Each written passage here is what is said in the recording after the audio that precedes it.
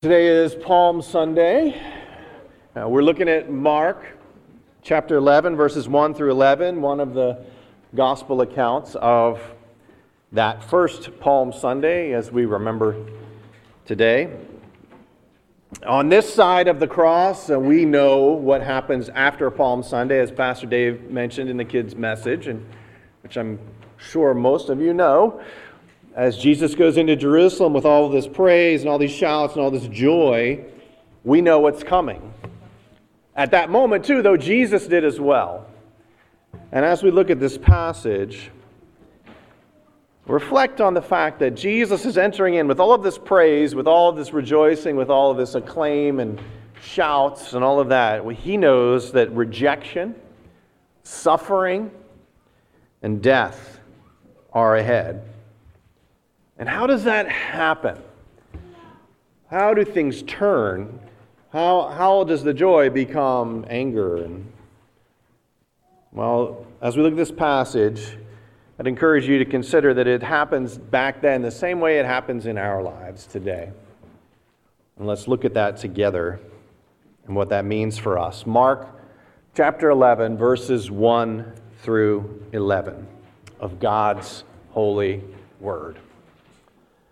As they approached Jerusalem at Bethphage and Bethany, near the Mount of Olives, he sent two of his disciples and said to them, "Go into the village opposite you, and immediately as you enter it, you will find a colt tied there, on which no one yet has ever sat. Untie it and bring it here. If anyone says to you, 'Why are you doing this?' you say, 'The Lord has need of it.' And immediately he will send it back here." And they went away and they found a colt tied at the door outside in the street, and they untied it. Some of the bystanders were saying to them, "What are you doing, untying the colt?" And they spoke to them just as Jesus had told them, and they gave them permission. They brought the colt to Jesus and put their coats on it, and he sat on it. And many spread their coats on the road, and others spread leafy branches which they had cut from the fields. And those who went in front and those who followed were shouting, "Hosanna! Blessed is he who comes in the name of the Lord. Blessed is the coming kingdom of our father David. Hosanna in the highest." Jesus entered Jerusalem and came into the temple, and after looking around at everything, he left for Bethany with the 12, since it was already late. This is God's word. Father, would you bless the reading, the hearing, the understanding and applying? Would you bless your word to us? May it be more than words on the screen, ink on paper, pixels on our devices. May you make it what it is: life-transforming, life-giving, powerful truth that will change us. We pray, trusting you'll do that, because we believe your Spirit, Holy Spirit, you are at work, and we come in the name of Jesus. Amen. I was wrestling this week with a couple of things. One of them was my health insurance company. On the phone anyway, wrestling with them. I was following up on a bill that we received, and I thought it was something that was covered. It was a routine test and diagnostic or whatever you call it. Nothing earth-shaking or traumatic or anything like that. And as I spoke with the agent on the phone, the customer service representative, she said to me, "Is Mrs. Quillen there?" And I said, my last name is Quillen, so this is my wife. She's asking for my wife, right? And I said, "Yeah, but she's busy." And I knew what they wanted. She said, I need to get her permission to talk about her medical information with you." And I'm like, "Okay, I pay the bill. You've already verified I am who I say I am. I have the explanation of benefits right in front of me. It talks about her stuff, and why can't you just talk to me?" "Well, we need your permission, and it's like a privacy thing and all that kind of stuff, right?" And this has happened multiple times. I get frustrated every time. And part of it is because I'm just too obstinate to print out the form that they send, that then you have to snail mail in that my wife says I can talk to them about her medical stuff. It almost feels like there's just this hyper individuality, right? Where every single human being has to be able to make all the decisions themselves.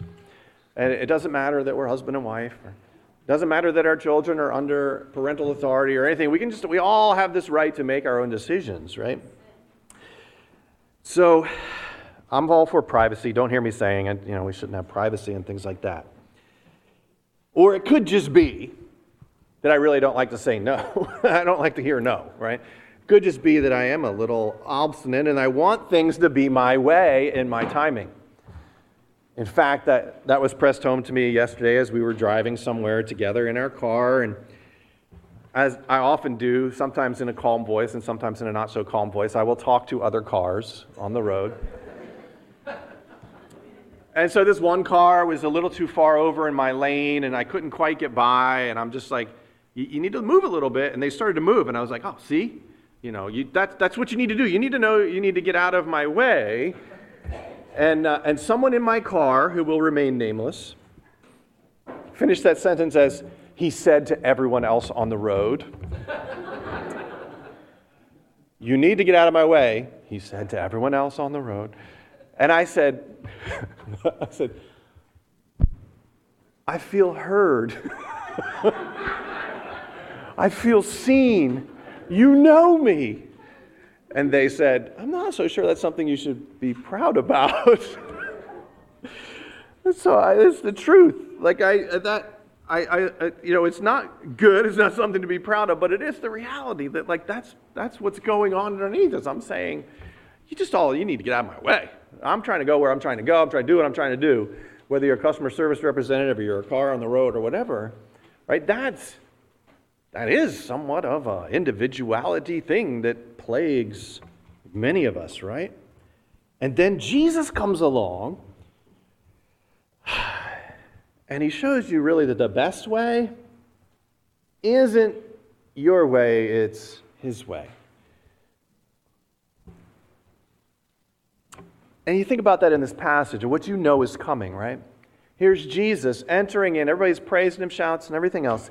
And in Jerusalem, as he gets there, rather than fighting, he suffers. Rather than arguing, he asks questions. Rather than a throne, he gets a cross. Rather than gold, he gets thorns for his crown. Rather than kicking out the Romans, he clears the corrupt worship practices out of the temple. Jesus brings together the throne and the temple. He brings those together. Mark, alone of the Gospels, kind of points out that Jesus heads right for the temple right away. Everyone else mentions that Jesus comes and then he goes to the temple and spends most of the rest of his time in Jerusalem in the temple area, in the temple courts, talking, questioning, discussing things with his disciples, with anyone who comes to him to challenge him. And what's going on here, what I see happening is Jesus goes to the temple and he's acclaimed as a king. They're rejoicing, Hosanna, save us, blessed is the coming kingdom of our father David, all of those things, right? But what Jesus does is head to the temple because he wants more than to change your circumstances and to kick out the Romans or to bring about whatever it is you want to happen, whether it's somebody getting out of your way in their car or whatever, changing the policies of a health insurance company, right? What Jesus wants is not so much to transform your external circumstances. He wants your heart. And he wants to clean up what is corrupt within it. He wants your worship. He wants to bring you together with the Father and clear out all the junk that's in there, right? He wants you to trust him above all else. He brings together his power as king, brings together that throne and the temple. That you would trust him with your future, with your work, with the church, with your family, with your country, with your reputation, with your legacy, with your health, with your finances, with your children. And that's hard. That is hard to do. And it's good. You know that. You struggle to find a job that allows you to provide for your family and not be alienated and a stranger to them. You know that as you try to love your spouse and serve them well, as you try to raise your kids and you balance, discipline with encouragement, as you face health issues and you walk with others through them, that there is a qualitative difference. There is a level of quality to your life that is so much higher than others as you put God first, as you prioritize that trust in Jesus. Whether your circumstances change or not, right? As your heart is more devoted to Him, you actually can find this peace in the midst of those circumstances. And that is what King Jesus does. Most of what He does is more about changing you than changing your circumstances. And that's what I want to unpack as we dig into this passage here.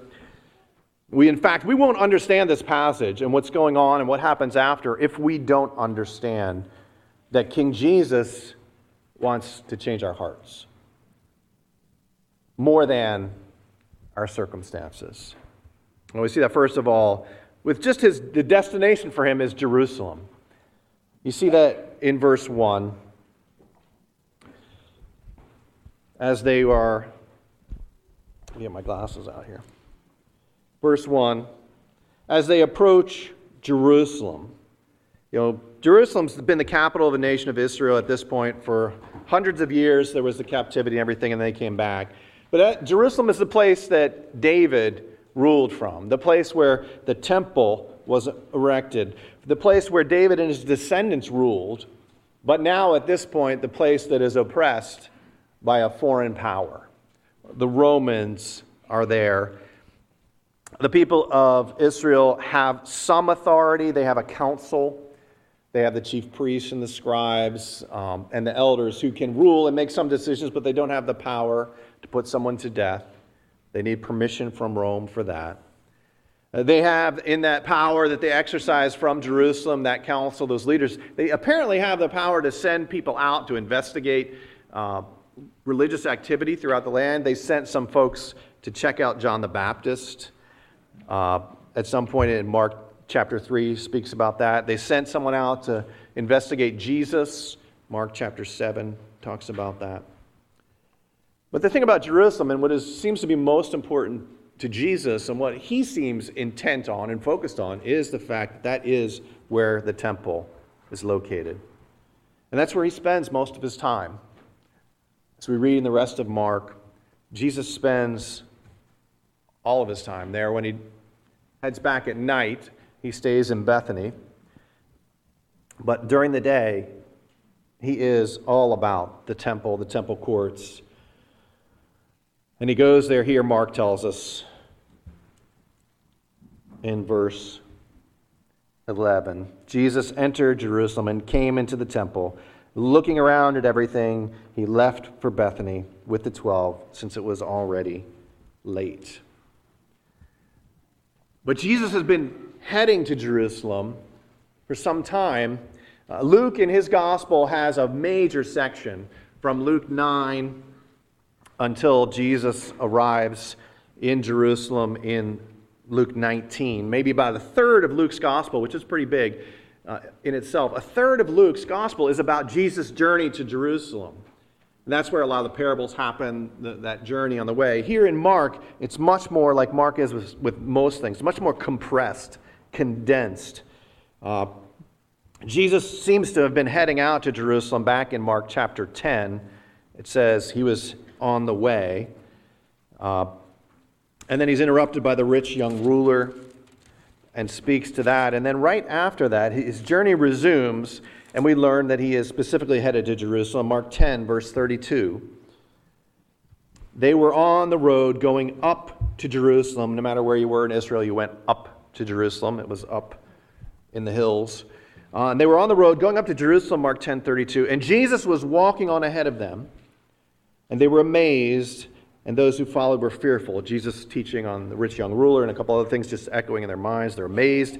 And he began, and again, Mark 10, at the end of verse 32 says, he took the 12 aside and began to tell them what was going to happen to him, saying, Mark 10:33, behold, we are going up to Jerusalem, and the Son of Man will be delivered to the chief priests and the scribes, and they will condemn him to death and will hand him over to the Gentiles. They will mock him and spit on him and scourge him and kill him, and 3 days later he will rise again.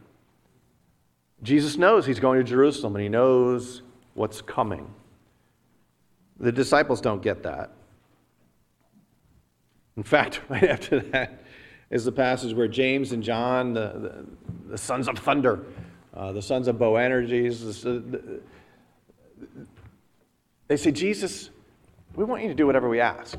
Give us a blank check, Jesus. When you come into your kingdom, can one of us sit on your right hand and one of us sit on your left? Jesus has just said, I'm going to suffer, be rejected, I'm going to die. And the disciples are thinking about, hey, just a sec. Could one of us, it doesn't matter. Like, we're willing. I could be on the right, John could be on the left, or, he could be on the right, I could be on the left. Just could we sit one on the right and left? The seats of power. They're saying, can we have the elevated place in the kingdom? As Jesus is talking about going to die in Jerusalem. That gives Jesus the opportunity to mention that leadership in the kingdom is very different than leadership in the world. And he says those memorable words in Mark 10:45. The Son of Man did not come to be served, but to serve and to give his life a ransom for many. We'll see that ransom happens later in the week on Good Friday. Well, right now, Jesus is still in command. And he tells his disciples, as they're heading up to Jerusalem, he does give a command. Go, untie, bring, say. Mark 11:2 and 3. Now, a couple of things going on there just to observe briefly. Right? To say that leadership in the kingdom is about serving is not to say there's no commanding, to not say there's instructions, is not to say there isn't authority anymore. That's a problem for our culture, right? We have a habit and an aversion to joining things and being under authority. Jesus says the problem is not authority, the problem is that we want to lord it over people. The problem is that we want to have a position and a title and not do the work, which is to use authority for the good of others.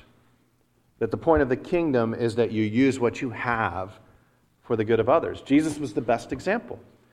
He lived this out. He has the authority to command demons to come out, to still the wind and the waves. He has the authority and ability to raise the dead. And the devil came at the beginning and tried to tempt him to use that authority and that power for his own good. And he said, no, I'm going to use it basically the way God wants me to use it, for the good of others. That's what we see going on here, that the authority of Jesus to command, to be his own kind of king, is what's in view. And he is king. The whole trip to Jerusalem is about his suffering, and his destination is Jerusalem. But it's also a part of his own choice as king. He's coming. And he has the right to command and direct. His destination is Jerusalem. His destination is also, and this is our second point, his destination is discipleship. He's trying to make discipleship happen. Look at verses 1 through 3. As they approach Jerusalem, they're arriving near two towns, Bethphage, which is the house of figs, a place where they grow whatever turns into figs, I can't remember. Figs are dried fruit. What are they? Plums? I can never remember this. What is it? They're figs. Figs are figs? What am I thinking of? I'm thinking of dates. Sorry, yeah. Never mind. Go look at a Bible dictionary. Check what I'm saying. Bethphage, house of figs.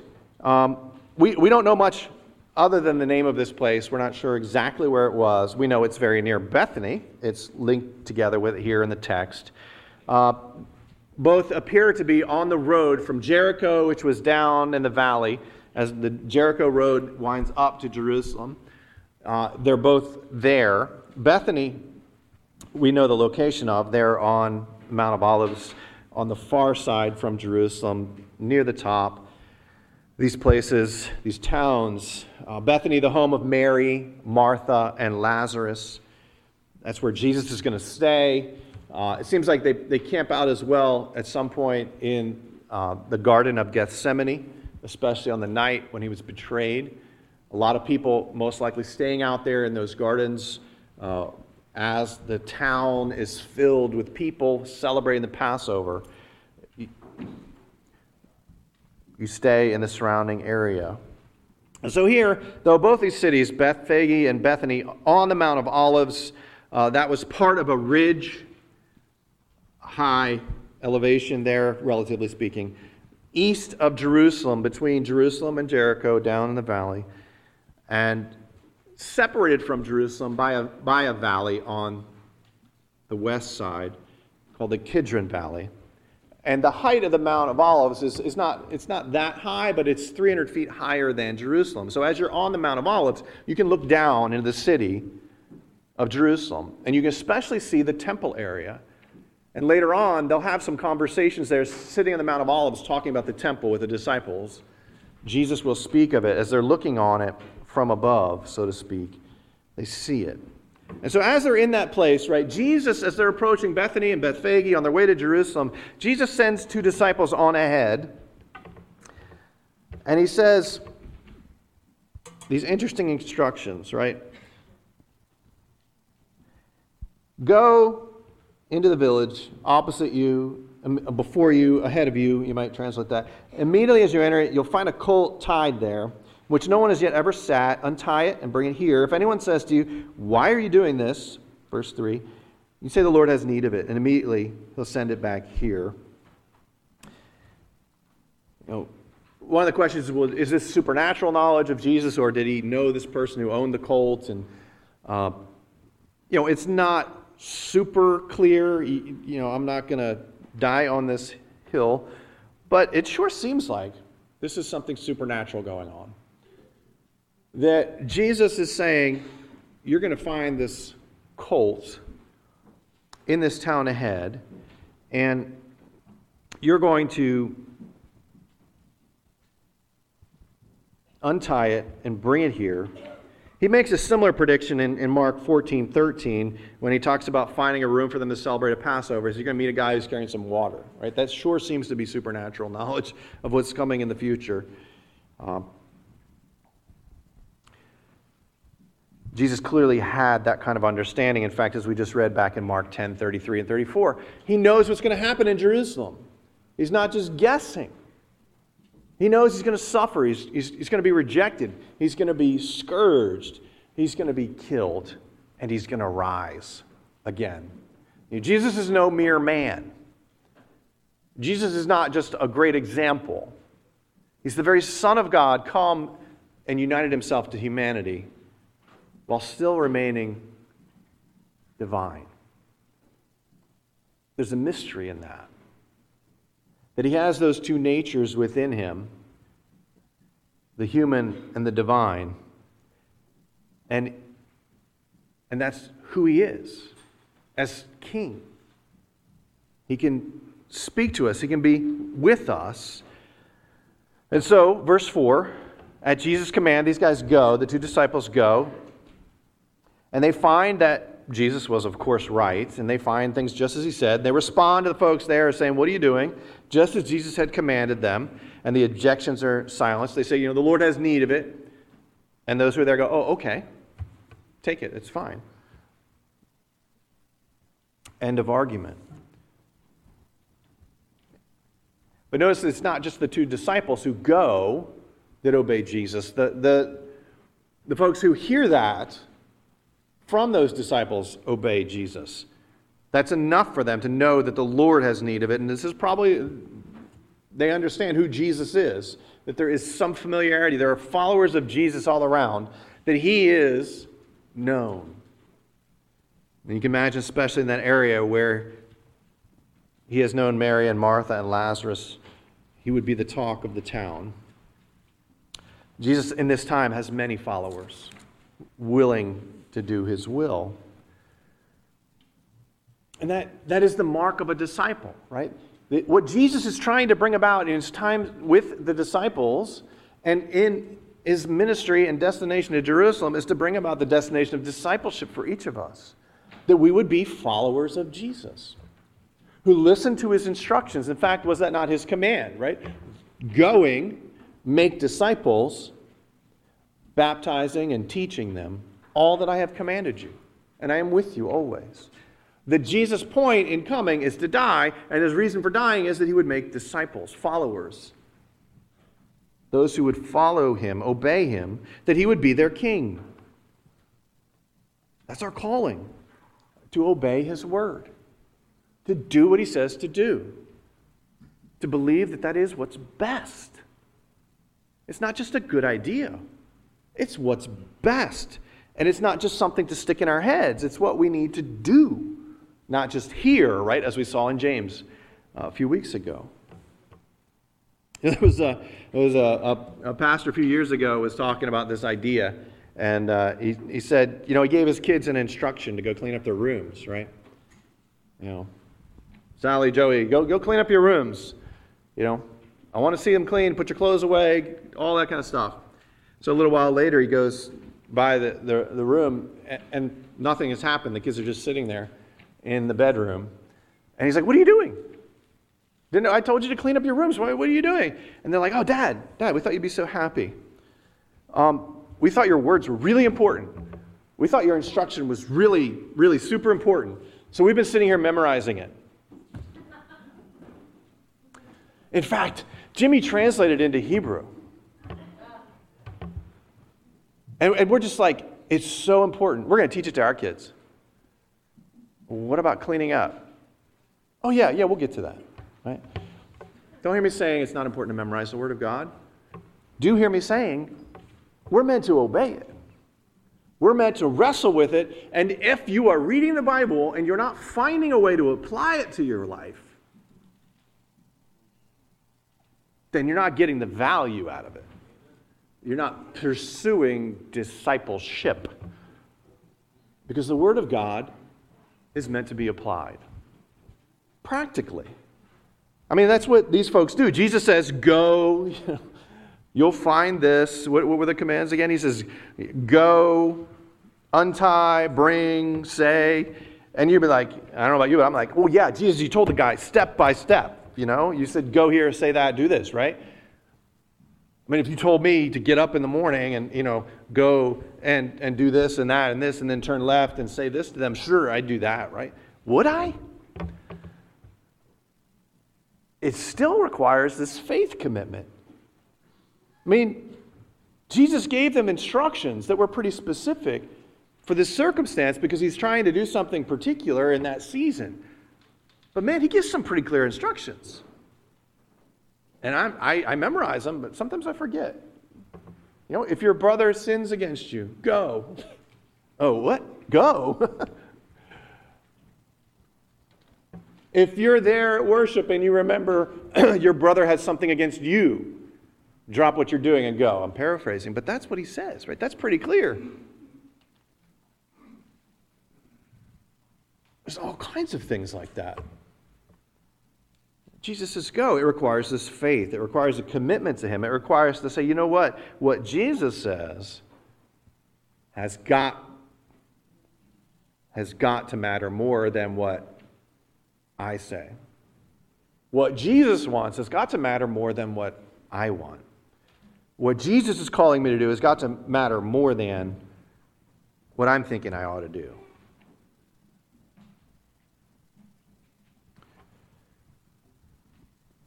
And the sad reality is that's very often not the case with us, right? And also, even when we do understand and we try, we very often fail. Right? You can memorize the scripture and then you can want to apply it, and then in the moment, what happens? Things go off the rails somehow. The words come out of your mouth that you didn't want to come out of your mouth. And the beautiful thing is, brothers and sisters, this destination is Jerusalem, his destination is discipleship. And in all that, his destination is death, which is for us actually good. Look at verses 7 through 10 again. Jesus is the king, and to make that really clear, he orchestrates this scene, right? He tells those guys to get a colt no one has sat on, and to bring it here, and he's going to ride it into town. Verse 7, they brought the colt to Jesus and put their coats on it, and he sat on it. So the coats there are just like a saddle, make it a little more comfortable for Jesus. They put their coats on, or their coats, that's hard to say, coat and colt. They put their coats on the colt, and Jesus sat on the colt. And we read elsewhere it's the foal of a donkey. It's a baby donkey. We read elsewhere that its mother came along with it too. Mark doesn't mention that. But then what happens is, the people see what Jesus is doing. This is part of their DNA as a people. This is part of what they understand Jerusalem to be. This is part of what they understand their own history to be, that there were promises that God made, that there would one day come a descendant of David who would ride on a colt, humble and mounted on a donkey. Zechariah 9:9, we read to start off the service. Rejoice greatly, O daughter of Zion. Shout in triumph, O daughter of Jerusalem. Behold, your king is coming to you. He is just and endowed with salvation, humble and mounted on a donkey, even a colt, the foal of a donkey. Jesus is orchestrating this, intentionally bringing it about, that people would recognize that he is fulfilling the promise of God in his coming to the city. And they rejoice. They obey, right? That's wonderful, the rejoicing. Way better than remaining silent. Way better than scoffing or mocking. They rejoice. They're excited. They're glad. God is fulfilling his promises. Hosanna, blessed is he who comes in the name of the Lord, they say. Blessed is the coming kingdom of our father David. Hosanna in the highest. There is faith, I think genuine faith in those words. But I'm not sure there's a depth to the understanding of what it would take to bring about the coming kingdom of David. What it would take for God to be just and endowed with salvation in this person of Jesus.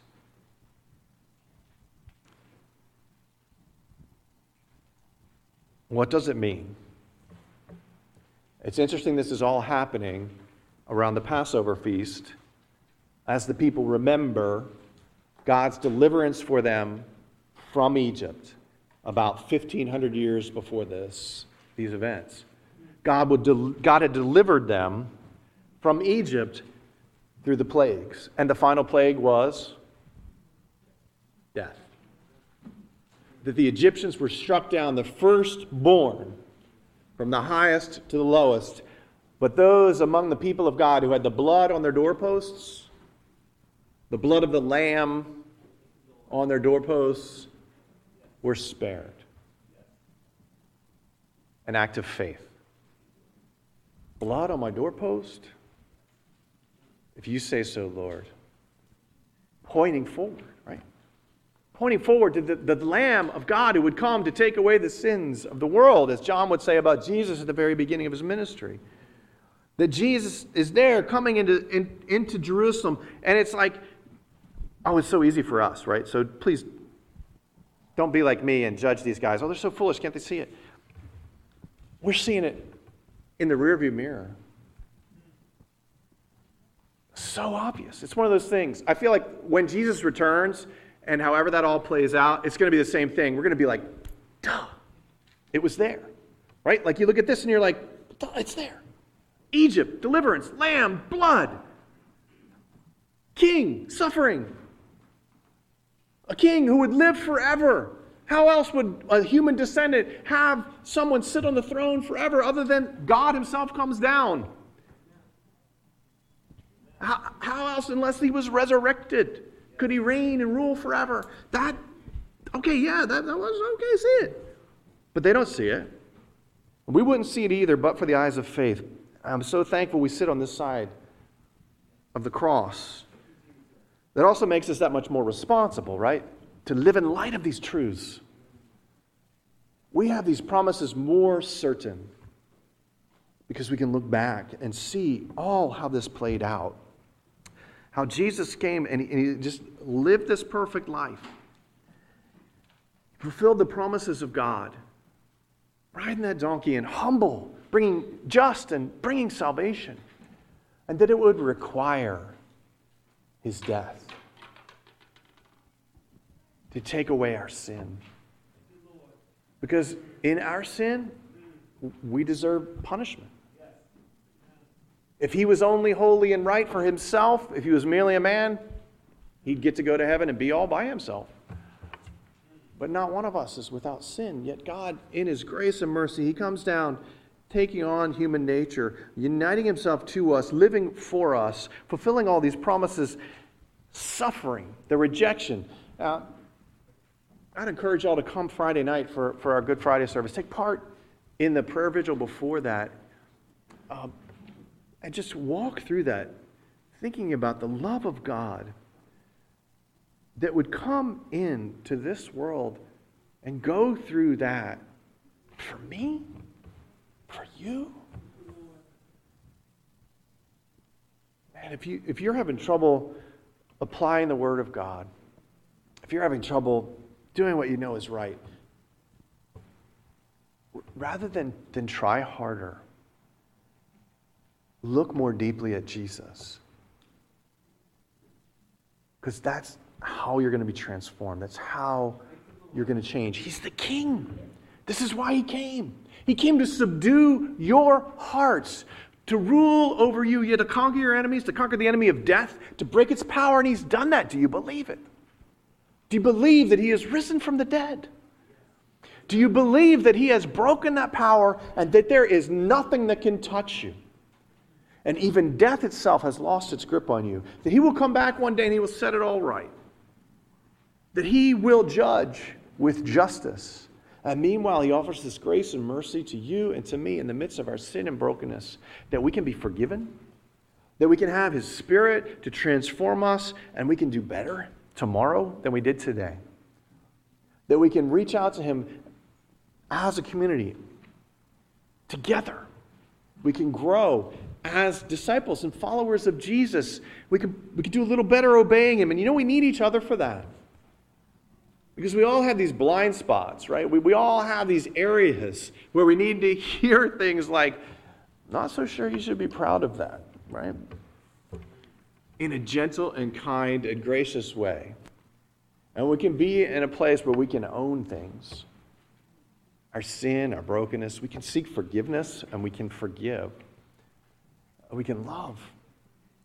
We can apologize. We can grow. Because ultimately, that's our destination. And Jesus would have us to follow him. And he's already gone before us. It's a good place to be. It's the best place to be. It's way better than my way. It's way better than your way. It's his way. Would you pray with me? Lord Jesus, we do thank you. We praise you for your grace and mercy.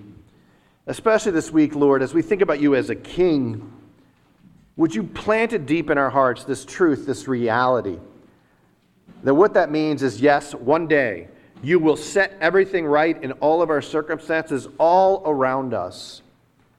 But right now, in this day, what you're mostly doing more often than not is wanting to transform and subdue our hearts. Oh Lord, give us that grace to bow before you, King Jesus. Give us that grace to believe in your promises, that you are who you say you are, that we might live for you, that we might seek your face and follow you, that you might be our King. We pray in Jesus' name. Amen.